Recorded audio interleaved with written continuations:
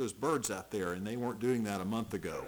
So that's kind of nice. That's an encouragement. Thank you for the special music. Thanks to each for being here today.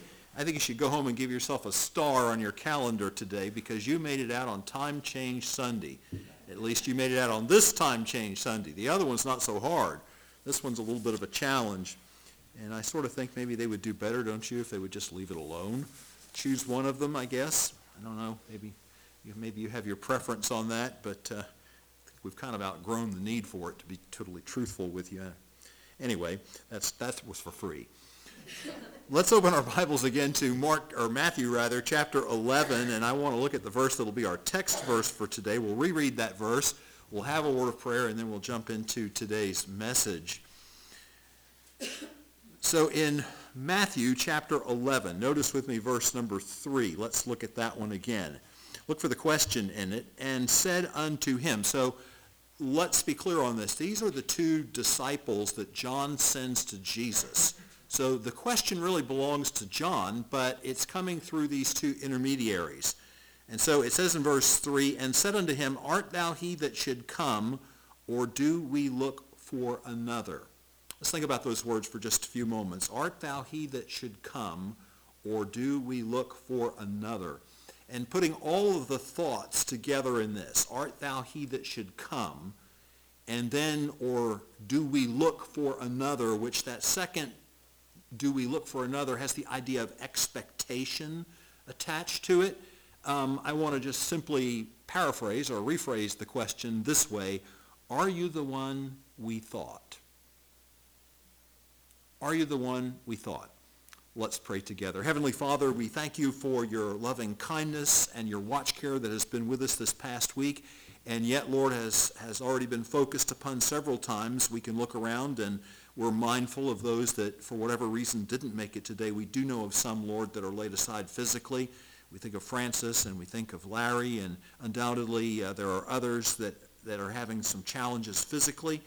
And then, Lord, some may be providentially hindered. We don't always know everything that's going on. We think of Connie.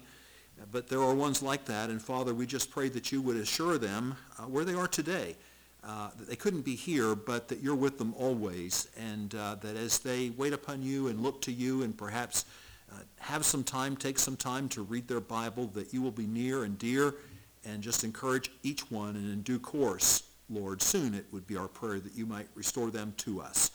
We do thank you that Carl's better and can be with us today. And Father, we are just desirous that now as we wait upon you for the blessing of your word, as has already been said, it isn't something that we can produce, no matter how much time we spend to prepare, no matter how much experience we have. It doesn't really matter. It all comes down to needing the power of God and the ministry of the Holy Spirit. And we understand that. So I pray, Father, that you would forgive me for my sins, give to me that fresh cleansing, and also the ability to focus on the message that's here before us now. Undoubtedly for all of us, Lord, there are always those things that we can be thinking about. There are always those things that await us after church or await us in this new week. But Lord, we realize that you desired for us to give our hearts to you now so that you might minister, and that's what we truly desire. We know that we're needy. In fact, we understand, Lord, that it's almost certainly true that we're needier than we realize. And so I pray that you will help us today, encourage us, and Father, especially for anybody that might be here today outside of grace, not know Jesus as Savior, Lord, how we pray that we would always make the gospel plain when that's necessary, and that you would, by the Holy Spirit, draw men and women and boys and girls to yourself. Now help us, we pray. Go with us as we listen, and help me as I speak, Lord, to have warmth and practicality, and the power of God will be attached to the words that we hear today as we need them as individuals. We'll pray these things now in Jesus' wonderful name. Amen.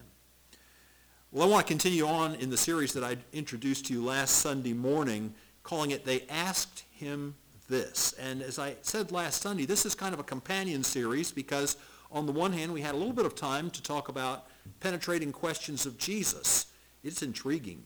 It really is intriguing to look at the questions that Jesus asks people, and we won't go back over that ground now, but we had some time for that and got to see 7 or 8 or so of those. I didn't count exactly how many we were able to do, but now you come to a complementary thought, because it's, as you read the Gospels, you realize that many of those questions, as the sermon title the sermon series title suggests, were very potent, very powerful, very penetrating. But there's another whole analog to this, the complement to this, is the questions that people address to Jesus. And one of the things that we noticed by way of introduction last week is that probably the greatest accumulation of these, the greatest number of these, when you search through the Gospels, are coming from Jesus' disciples. And I find that, as I'll say once again, that to me is very encouraging because they're just like you and me. They were curious about different things, and it's kind of interesting to see that you and I tend to be curious about some of the same things. And every once in a while, you'd have one of them that would articulate a question for the others. The others probably wanted to ask the question, but were afraid to or didn't. And so then we get the benefit of that. And it's a blessing to see what we can learn from those. And then, of course, we have another category of questions that come from Jesus' opponents. Some of those are interesting. A lot of them have to do with the law, that type of thing. We have maybe kind of a third category, at least, I'll just put it this way for now, kind of a broader category of what we might say rank and file people, just general, ordinary, common people who ask questions of Jesus in the course of life. We're kind of stuck with this one that we have this morning and the one last week because John doesn't really fit rank and file. And one of the reasons that John doesn't fit rank and file, he's not strictly speaking one of the disciples of Jesus, but he doesn't fit rank and file either. And he doesn't fit the common, ordinary person quite so much because he really is a one-of-a-kind. He is truly a one-off in the Bible. Because he's that figure who is ordained by God and prophesied in the Old Testament to be the forerunner, the messianic forerunner, that person that presaged and preached to prepare people for the coming of the Lord Jesus Christ. If you want to get just some idea that I'm not just saying these things, look down because we didn't read these verses, but beginning in verse number 7 and following, you have a whole tribute that Jesus pays to John the Baptist. And he says this, what we said, for this is he, verse 10, of whom it is written. So he is a specific prophesied person in the Bible. This is he of whom it is written, behold, I send my messenger before thy face, which shall prepare thy way before thee. And then he goes on to say a number of other things about John the Baptist. And then he says this. This is an extremely important verse from what we might call a dispensational perspective. Look at verse 13. For all the law and the prophets prophesied until John. You probably read that verse a lot of times and don't really think, it's just kind of a footnote. And you don't really maybe think about the importance that verse really has in delineating the progression of biblical history and from a, as I say, a dispensational standpoint, because the Old Testament dispensation is coming to a conclusion. John's the last of it. All the law and the prophets prophesied until John. You don't have that after that. You have John then almost being a watershed. He's like he's the end of the old and the beginning of the new. As I say, he's a one-off. And then Jesus Christ comes, and then we are in basically to the New Testament time. So it's hard to fit John into one of these categories, but yet we saw a question last week that John asked directly of Jesus, and you are coming to me. And this was, Brother Larry, our Brother Lee, referred to this in the Sunday school in the opening here this morning, where he was talking about this, that Matthew's the only gospel that we have this record of this interaction between John and Jesus, where when Jesus came to John's baptism, John was a little bit taken back by that and didn't really know that that was the most appropriate thing in the world and made a protest of that to Jesus. And we looked at that question, and you were coming to me last week, and took from that a lesson in the idea of humility. Now, we have another question, and as I said, it comes through the two disciples, but it comes directly from John. And this one is also, I think, something we can draw a really important lesson from. Look at verse 4 again. And Jesus answered and said unto him, verse 3, and said unto him, art thou he that should come, or do we look for another? Does that question strike you, especially if you can remember anything of the message last week, does that question strike you as a little odd? How is it that someone who seemed so certain, because we talked about this a good bit in the message last week, it was the whole basis of John feeling uncomfortable with baptizing Jesus, that he recognized him as the Messiah. We won't go over all that ground, but just think of these things. Back in Matthew chapter 3, at the end of this, he heard the voice, "Thou art my beloved Son, in whom I am well pleased." Over in John's gospel, it refers to the fact that John didn't necessarily know who Jesus was to recognize him, but at his baptism, he saw the Holy Spirit descending on him and remaining. And God had told him, "Upon the one that you see the Holy Ghost descending and remaining, the same is the one who will baptize with the Holy Ghost." And he said, "I saw and bore record that this is the Son of God." How does it come about that someone who is so absolutely certain of himself now sends two disciples to ask, "Art thou he that should come, or do we look for another? Are you the one we thought?" I think, beloved, that this question gives us the opportunity to talk about what really is sort of an age-old problem. Think back to the book of Job if you want to think of an example of this. What do you do when your theology and your circumstances don't quite meet? Do you know what I'm trying to say? Your theology, what you believe about God, but we'll just sort of use it in a broad sense. What do you do when promises that you know from the Bible, things that you've been taught from childhood about God, and things that you've based your life on, and you've driven these into the ground as tent pegs, so to speak, landmarks. But then your circumstances become doubtful and confusing, and you don't understand why something's happening, and it seems to kind of go counter to that. And I think the operative word in what I just said is it seems to. But so often that can become so powerful. Our emotions can become so strong. Sometimes they can even become tinged. We can have confusion. We can have doubt. We can have anger at what's going on in our lives. It doesn't seem to be what we understood was going to be true. And Job was like that because Job especially had that Jewish understanding of things, that prosperity meant God's favor. The lack of prosperity signaled that maybe God was displeased. And so Job is a prosperous man. He's introduced to us in the beginning of the book that way, and all of a sudden it's like the bottom drops out. Everything in his life just goes awry. He loses his children. He loses his possession. His wife is on his case. Then his three friends show up, and they'd have been better to stay home.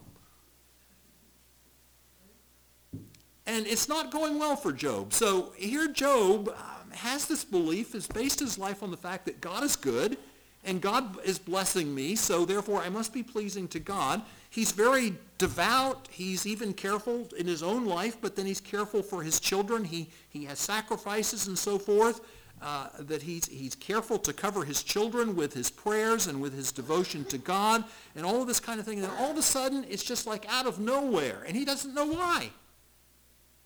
Now, you might think you'd be okay with that, but just wait till it hits. Then you find out how human you really are.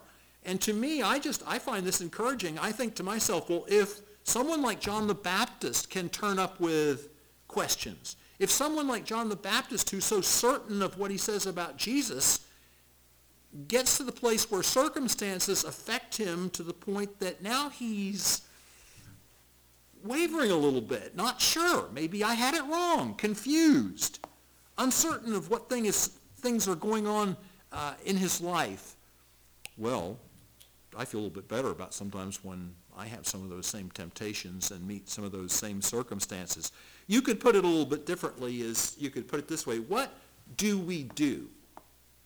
Or this age-old problem of when our faith and the facts, that is the circumstances of our life, seem to collide.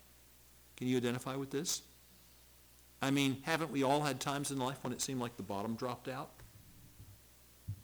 You lost a loved one. You lost your job. I mean, there's just a ton of things that we can talk about this morning. And again, I have to underscore that I think the operative word there is it can seem that way, and that seeming so can become awfully powerful. It can become a real problem to deal with in our lives. I was laughing a little bit to myself. There are just some of those things that, unless you just lose it all, you think to yourself, I'll always remember that. And I can remember when I was in graduate school, I had a graduate fellowship, so In other words, or a graduate assistantship, you might call it. So in other words, I was employed by the university to teach for them, and that's what paid my room, board, and tuition. That's how I put myself through graduate school. And for the first 2 of those 4 years, I taught beginning Greek, and the second 2 of the 4 years, I taught intermediate Greek.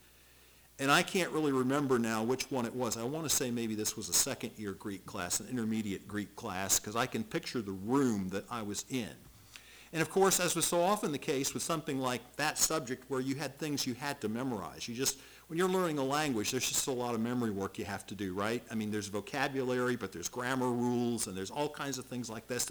And so we had a quiz, as so often was the case, and I got the quiz papers back. Usually, we would just have like a half sheet of paper or something, 4 or 5 questions. You couldn't take up too much time with this, but you had to keep the pressure, on people you got to do this homework, you got to do this memory work.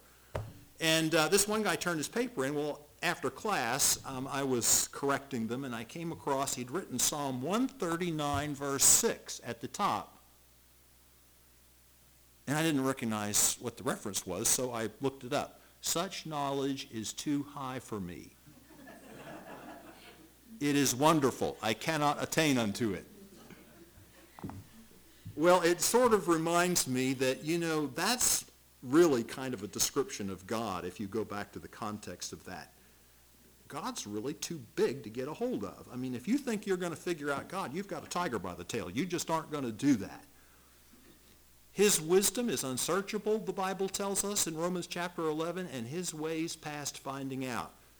The old theologians referred to that as God's inscrutability. There's a word you don't use every day, but that was the word they used for it. God is inscrutable. What does it basically mean? It means that God is pleased to show us some things about himself and reveal some things about himself, and we rejoice in that, and we're glad for that. Other things, he doesn't always see fit to let us know. Because as we heard earlier, it's then that we really grow. It's then that the faith-building moments come. Now, I don't know about you, but I'm weak. I'm a wimp on that. I'm not standing in line. I can preach about it. I can tell you how great it is afterwards, but I'm not looking to go through it. Are you? But we all know it comes to us in life. So let's have a look at this, because I think that we can be encouraged by this. First of all, we're going to look at John's doubt. Now, I realize that using the word doubt is strong, and some people are put off by that. I think maybe part of the problem with this is that sometimes we take some of these figures from the Bible, and not that we shouldn't give them all the credit they're due, but sometimes we take these great figures from the Bible, whether it's Paul, whether it's Moses, or whether it's John the Baptist, we put them up on so high a pedestal that we don't realize that, these folks were human just like we're human. If they weren't, Paul wouldn't have told us about the struggle that he was having in 2 Corinthians 12 with that thorn in the flesh. Listen, when you read that chapter, one of the things you figure out pretty quickly is whatever it was, it got to him. And he prayed. He prayed earnestly about that. He prayed 3 times, and he had to be satisfied with the answer God told him. God said, I'm not going to take that away. I could. I won't. You have to learn that my grace is sufficient for you. Now, you can sit here this morning and say, yeah, we all need to know that. Yeah, but are you really looking for the experience? See? And so some people maybe are a little put off by the idea of John wavering here just a little bit. Here's some things to think about. Whatever word you choose, I think confusion is a good word, but whatever word you choose, I want you to think about some things that might just make this a little more human for you and might make it a little more understandable, the situation that John was in. First of all, could I say this? I think we all understand this. It hadn't quite turned out how John had thought. In fact, it really hadn't turned out how he preached. Because John announced the coming of Jesus, the coming of the Messiah, which was true, but in the same mouthful, he preached about the fact that the kingdom of heaven has drawn near. Now think about in his mind what he meant by that. He meant that Messiah was here. The Old Testament kingdom was going to be established. He talked about the judgment that was going to ensue. Things are going to be put right. All the wickedness in the earth is going to be dealt with. Things are going to be made right. He talked about the fact whose fan is in his hand. You have to think of the imagery of the threshing floor, blowing away the chaff. He even went so on to say that he's going to purge that chaff, and it'll be burned with unquenchable fire. So his message was one that was laced with the imagery and the ideas of the Old Testament kingdom. Now he's sitting in a prison cell, and it doesn't exactly look like right has triumphed, does it? Why is he sitting in the prison cell? He's sitting in the prison cell because he preached. He preached, and it didn't really look like good was triumphing because you had this weak man Herod, but he was married to the Jezebel of the New Testament, this Herodias. And John was bold enough to say, you know what, you've got your brother's wife. That's not lawful. Well, Herod, I'm sure he didn't think too kindly of that, but Herodias thought even less. That was where the problem came in, and you know, of course, that there he sat in jail. And if you're looking at those cell bars, if he had such that he could look out, you're thinking to yourself, you know, the Messiah, I announced the Messiah coming, and I announced whose fan is in his hand, he will thoroughly purge his floor, and the wheat he will gather into his garner, and the chaff he will purge with unquenchable fire. And doesn't look like that's going on out there right now. Do you begin to see how this might work on you a little bit? Did you ever think about how long John was confined? That's kind of an interesting thing to notice. Go back to chapter 4 of Matthew, verse 12. So we don't even have to go out of the Gospel of Matthew, but it's easy to go back a few pages, and you'll be able to see something here that really begins to put a face on this, really begins to help us to see what's going on in John's mind and how that kind of thing can get to you. Chapter 4 and verse 12, now when Jesus had heard that John was cast into prison, he departed into Galilee. And then you go on to read the next verses, and leaving Nazareth, he dwelt in Capernaum. In other words, really, the signal for the start of Jesus' ministry was his baptism by John. And then God, in his sovereignty, began to move John off the scene so that we can look back on this and we can kind of discern a little bit of what God was doing in here. But Jesus was really the one who had to kind of enter into the limelight now. And this imprisonment took place, roughly speaking, and his baptism, roughly speaking, around the time that Jesus began his ministry. Well, now if we go over a little bit later and turn to chapter 14, so that's just a little bit beyond where our text is. Now we read the story as Matthew records it. Matthew 14 and 3, for Herod had laid hold on John and bound him and put him in prison for Herodias' sake, his brother Philip's wife. For John said unto him, it is not lawful for thee to have her. And when he would have put him to death, he feared the multitude because they counted him as a prophet. Well, see, all of this is taking place as Jesus begins his ministry, but the context that we're at in our text in Matthew chapter 11 is probably a year into Jesus' Galilean ministry. So think about what that would be like. I mean, we live in Huntington, so we go right past, most days go right past the prison. My wife goes by every day, but, and there's actually two. Then you have SCI Huntington, which is the old one, and then you have the newer one. I mean, it's not that new now, but by comparison to Stalag 13, it's newer. The Smithfield, SCI Smithfield. Two maximum security prisons. You have any idea what it's like inside those places? You probably don't want to. You can read about those kinds of things. You can read about what it's like in those types of places, or you can read about what it's like in federal prison. But can you imagine being there a year? You imagine how the devil could come in and begin to create all kinds of doubts and uncertainties and points of confusion and questions. Why isn't it going how I thought? What is going on? This becomes very understandable. And you're talking about somebody who's now a long, long way from the way we picture John, a public ministry, a powerful preaching ministry with hundreds, if not thousands, of people who flocked to hear his message and that he subsequently baptized, going all the way from that. Can you imagine? Riding an incredible high, as it were, of a place of usefulness to God, and then just being sidelined for a year in some dark, old, dingy place, not knowing whether the executioner was going to come today or tomorrow. Every day he didn't know. All he knew was that he was being exposed to the malevolence of this evil woman who wanted to see his life taken.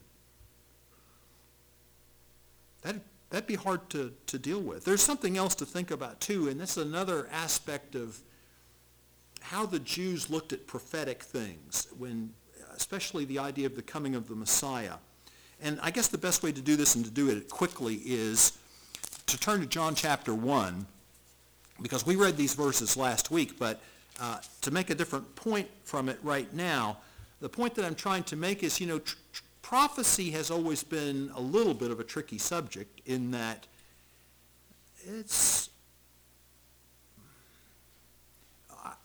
I think there's some things you can be definitely sure about, and I think there's some other things that it doesn't necessarily always behoove us to be dogmatic. But in any case, when the Jews thought about the coming of Messiah, there was a little bit of room in their thinking actually for multiple figures, not multiple Messiahs, but multiple figures that would come on the scene at roughly the same period of time. That's why when this delegation comes to John, look in John 1:19, and they say, "Who are you?"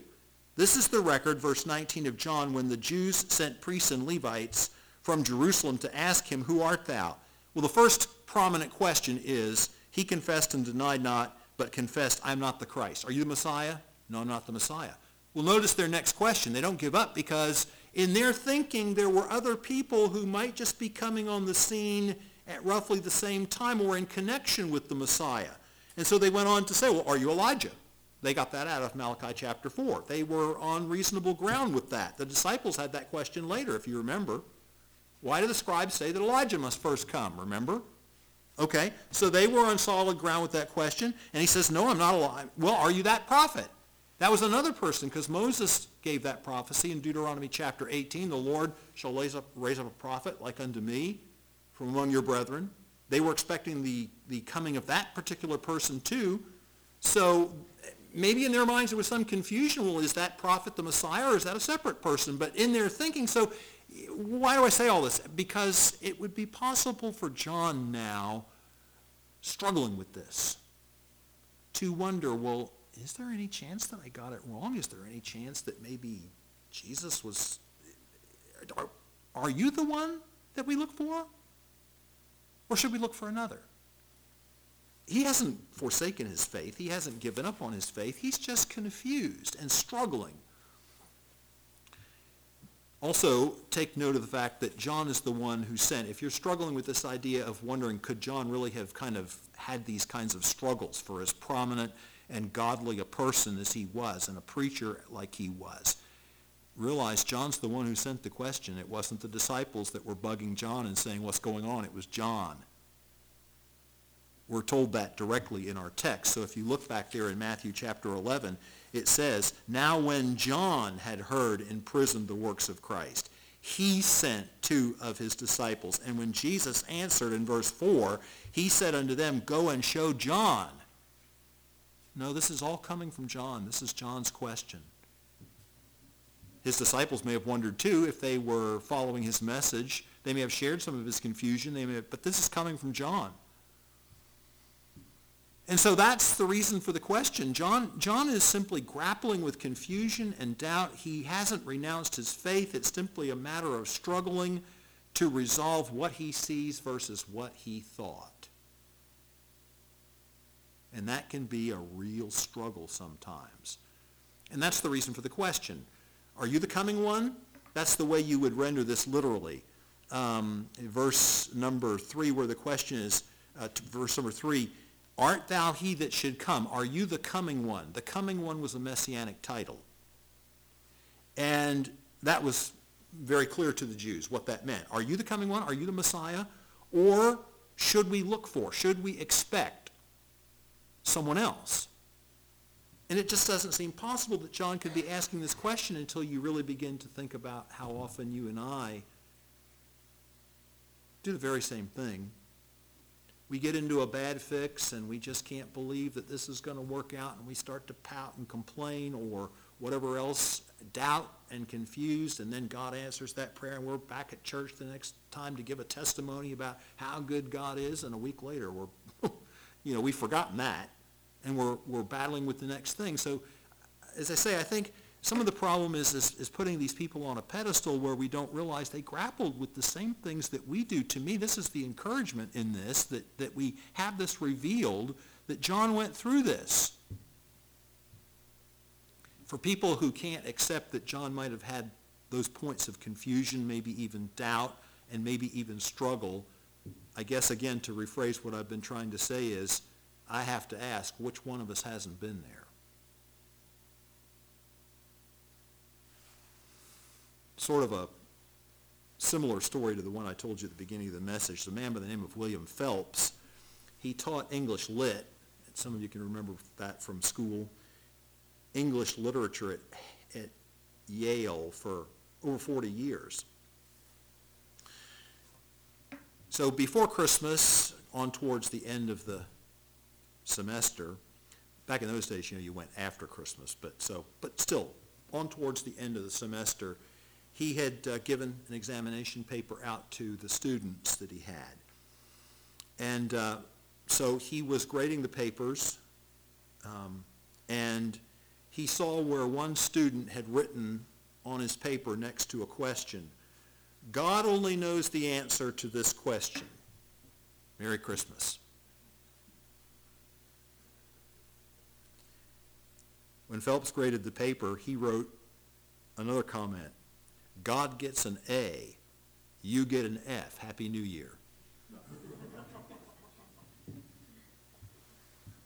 Well, I'll tell you something, folks. Lots of times you and I are getting Fs. That's kind of the point, see? And I think it's being humble enough to admit it of yourself and then realizing that, you know what? John wasn't exempt from the same kinds of struggles, trials, and difficulties. Let's see, though, about how Jesus responded to this, because I want to wrap this up. So if we have John's doubt, in what follows in verses 4 through 6, we have Jesus' declaration. It's kind of interesting, and we won't take a lot of time with it. It's kind of interesting Jesus doesn't answer with a yes or no. And probably there were, again, reasons for that. Maybe Jesus didn't want that kind of a public declaration. There were many times when Jesus, especially with multitudes around, didn't necessarily want to bring that attention at that particular moment. I sometimes wonder if that would have been sufficient for John, if that's what he really needed. Just think about that for a minute, because he's already struggling with uncertainty, confusion, and doubt. So he sends to Jesus and says, are you the one we were looking for, or should we be expecting someone else? And the disciples said, well, he said, tell you, yes, he is. And I kind of really think that this is the Lord's compassion. He knows where we are. He knows what we need. He knows best how to meet that need. That he doesn't do that. Instead, he does something very different. So what is it that he does? Look at verse 4.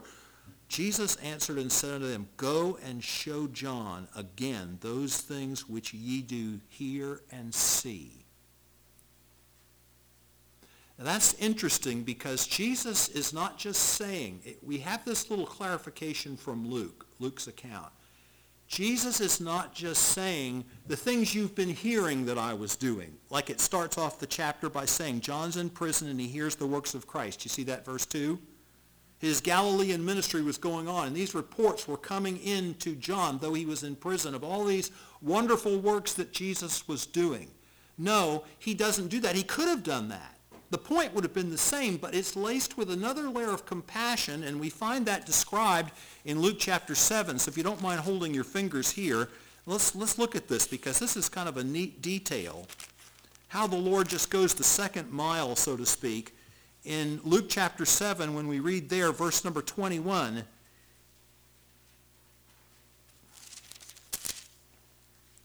and in that same hour he cured many of their infirmities and plagues and of evil spirits, and unto many that were blind he gave sight. Then Jesus answering said unto them, go your way and tell John. So in other words, he didn't just say, oh, just go back and tell John, what's he been hearing? It's true. No, he actually continued on in that day of ministry and healed many people, performed many other miracles while they could be right there to watch it and see it with their own eyes and ears. And then said, now go back and tell him everything he said was, everything he heard is true. You saw it. Why was that significant? Why would that mean something? Because these were all the expectations. These were all signs that were indicative of the Messiah. And we have this from the Old Testament. Keep your fingers once again, and let's look at a couple of places. We won't do a lot, but turn to the book of Isaiah. Every Christmas time, if you listen to Handel's Messiah, you hear this. Isaiah chapter 35. See, you hear it, and maybe you don't even recognize or where it comes from. You're going to see it now. And it's meant to be an encouragement, just like it is here. Look at verse 3. Strengthen ye, Isaiah 35, strengthen ye the weak hands and confirm the feeble knees. Say to them that are of a fearful heart, be strong, fear not. Behold, your God will come with vengeance. John was kind of looking for the vengeance part. Even God with a recompense. He will come and save you. Then the eyes of the blind shall be opened, and the ears of the deaf shall be unstopped. Then shall the lame man leap as an hart, and the tongue of the dumb sing, for in the wilderness waters break out and streams in the desert. They all accepted that this was, now you want one stronger. Still in Isaiah, go to 61. Go to chapter 61. This one is kind of the really important one in the light of something else we find in the New Testament. So as you hear this scripture, I want you to think of a time right at the beginning of Jesus' ministry that he went to the synagogue at Nazareth, and there was given to him the scroll of the prophet Isaiah to read. Do you remember what it says? He opened it and found the place where it is written. It's what we know as Isaiah 61, 1 and 2.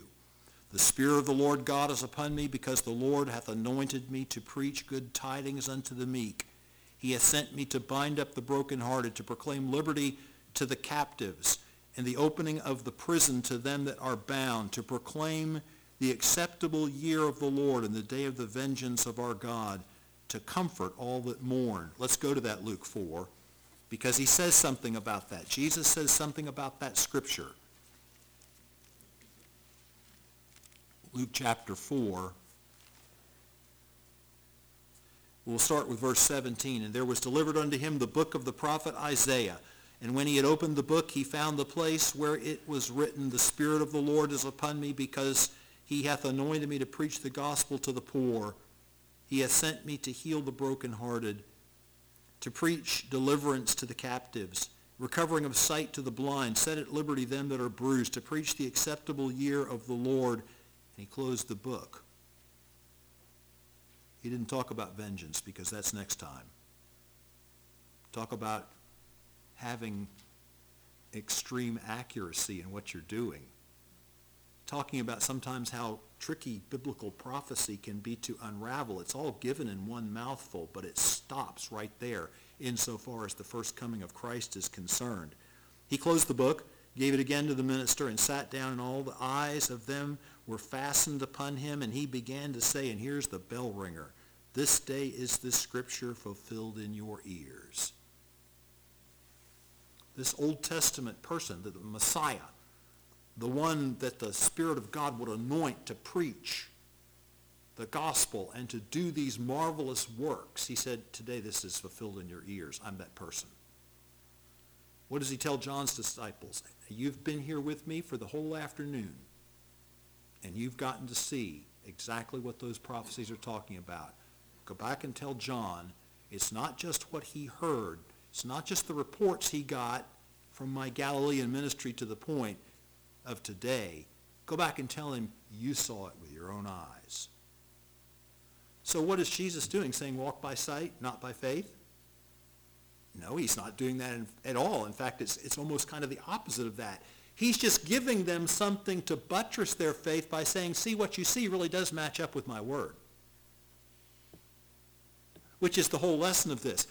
The confusion can sometimes become so strong. The doubts can sometimes overwhelm us. Our emotions can lead us in a lot of different directions when what we see doesn't seem to line up. The operative word is it doesn't seem to. But he sends him back and says, it does. You preached that I was the Messiah. What's the Bible say?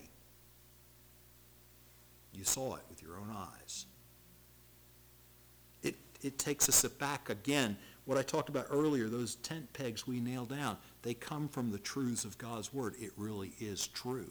No matter what comes into your life, no matter how often the devil tries to distort that, no matter how many times the devil unleashes circumstances on us, which we realize he was kind of the one doing all this, although with God's permission in Job's life, to bring this man down, no matter how many times those things happen, God's word's still true. The only thing that can really bridge the gap between when theology and faith don't seem to meet is faith. It's faith in God's word. God doesn't lie. Somewhere in there, it's true. And that's the wonderful thing about biblical archaeology and all these different things. People come along and they say, well, how can this or that? And then every so often you read about this great discovery that proves this. Yeah, for the longest time, people said, oh, who is Pilate? There's no such figure, Pilate. Then all of a sudden they're excavating in Capernaum and they dig up something with his name right on it, Pontius Pilatus. I've seen it. I've been there and seen it. About several months ago, there's another article, another discovery that they found in a different place that had Pilate's name on it. No, Pilate really was a historical figure because Jesus is a historical figure. And we might not have all the answers right now. We might not have all the proof right now. But brother, I'm telling you, sooner or later, all of that's going to be shown to be as true as John 3:16. So we learned some vital lessons from this, and we just encapsulate them by asking a question, making a point. You have to ask yourself, I think this is something vital to learn. When I'm going through, I'm not telling you, I'm telling me. When you're going through these types of circumstances, does what you see really conflict with your faith, or does it just seem that way? Because, see, the devil is the great distorter. He's the one who tries to make the leap between what you see and the connection between. That's what he did in the garden. It all started right there. No, God isn't good. He's not withholding the tree from you because he's good. He's withholding the tree from you because he's not good. He just knows that you'll be like him if you eat that, and he's trying to keep that from you. What did he do? He took God's word and distorted it in the mind of this woman until her mind began to play games with her.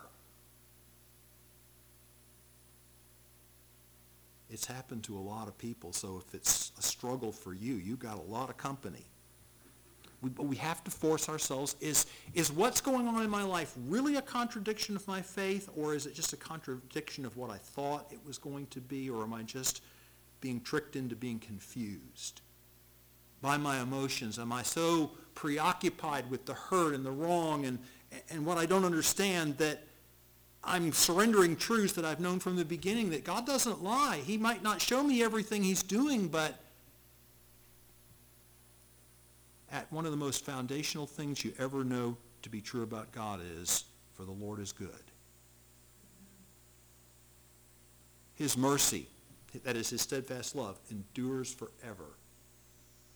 And his truth endures to all generations. His faithfulness endures to all generations.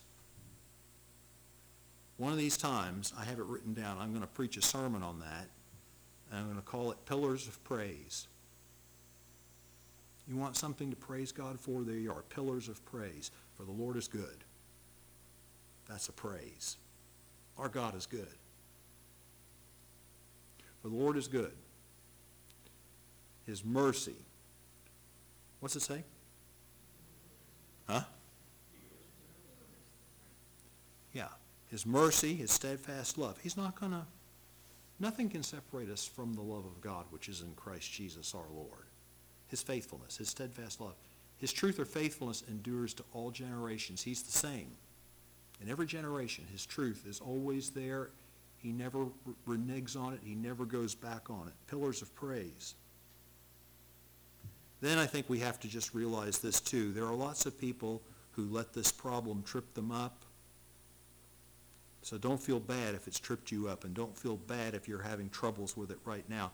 But try not to be one of them, because you know something? Faith is its own reward.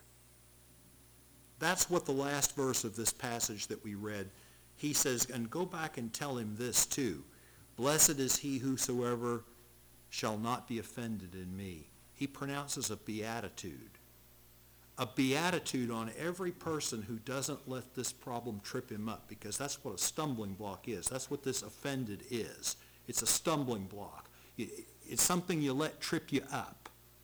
It's something you let trick you into surrendering your faith, losing your victory. There's a blessing to the person who holds steadfast to his faith and to his belief in God. I think there's some additional encouragement in noting the steps that John took. He wrestled. Nothing wrong with that. We all wrestle. He prayed. How do we know he prayed? Because he sent those people to ask Jesus. It's the same thing as a prayer. He asked Jesus a question. That's the same thing as a prayer, right? Don't be afraid to do that. Don't be afraid to pour out your heart to God and tell him, this doesn't seem right. This doesn't, what's going on? I need help. And he was encouraged because Jesus sent that beatitude back. Hey, you keep looking up. Don't give up on your faith. Faith is its own reward. I read a story that was from earlier days, of course, in the West, when so much of what was carried with trains maybe, but I'm talking about wagons and horses.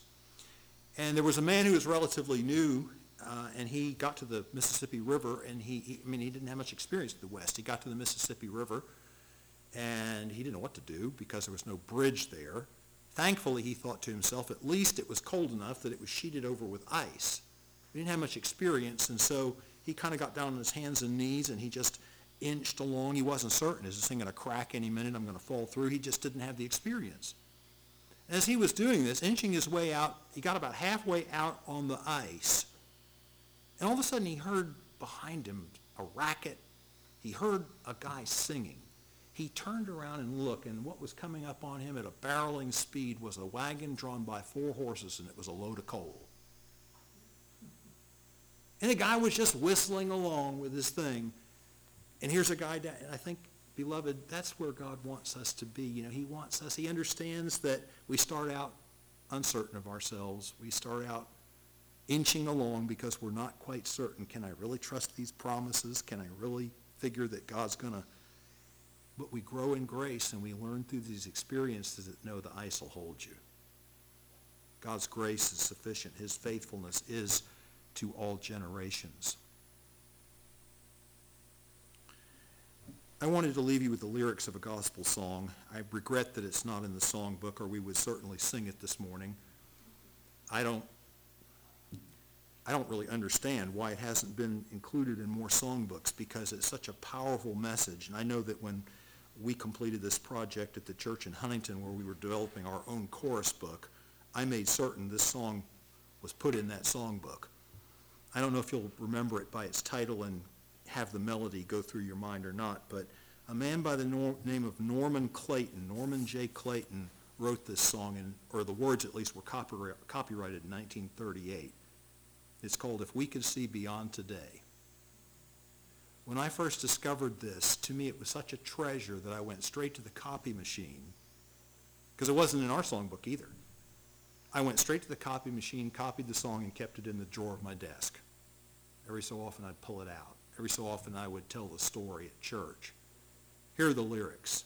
If we could see beyond today as God can see, if all the clouds should roll away, the shadows flee, or present griefs we would not fret, each sorrow we would soon forget, for many joys are waiting yet for you and me.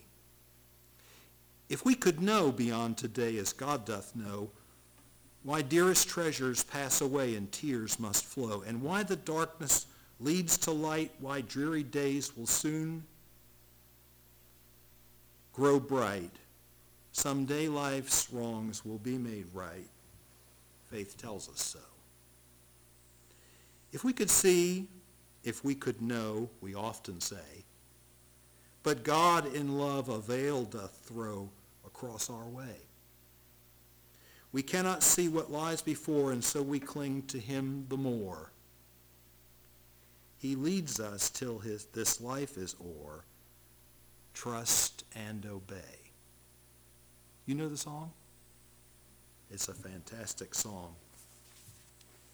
You'll find a recording of it from Sacred Men's Services, what is it, SMS? Sacred Music Services. Tim Fisher and Mac Lynch and those guys are singing this song. It's a beautiful recording of it. The man from behind was coming with a song. Doubt robs us of our song, but faith keeps that song in our hearts and minds. Here's another little thought. Faith came singing into my room, and other guests took flight. Fear and anxiety, grief and gloom sped out into the night. I wondered that such peace could be. Remember, faith is its own reward. I wondered that such peace could be, but faith said gently, don't you see? They really cannot live with me. Heavenly Father, we thank you for your patience with us. We realize, Lord, that so often we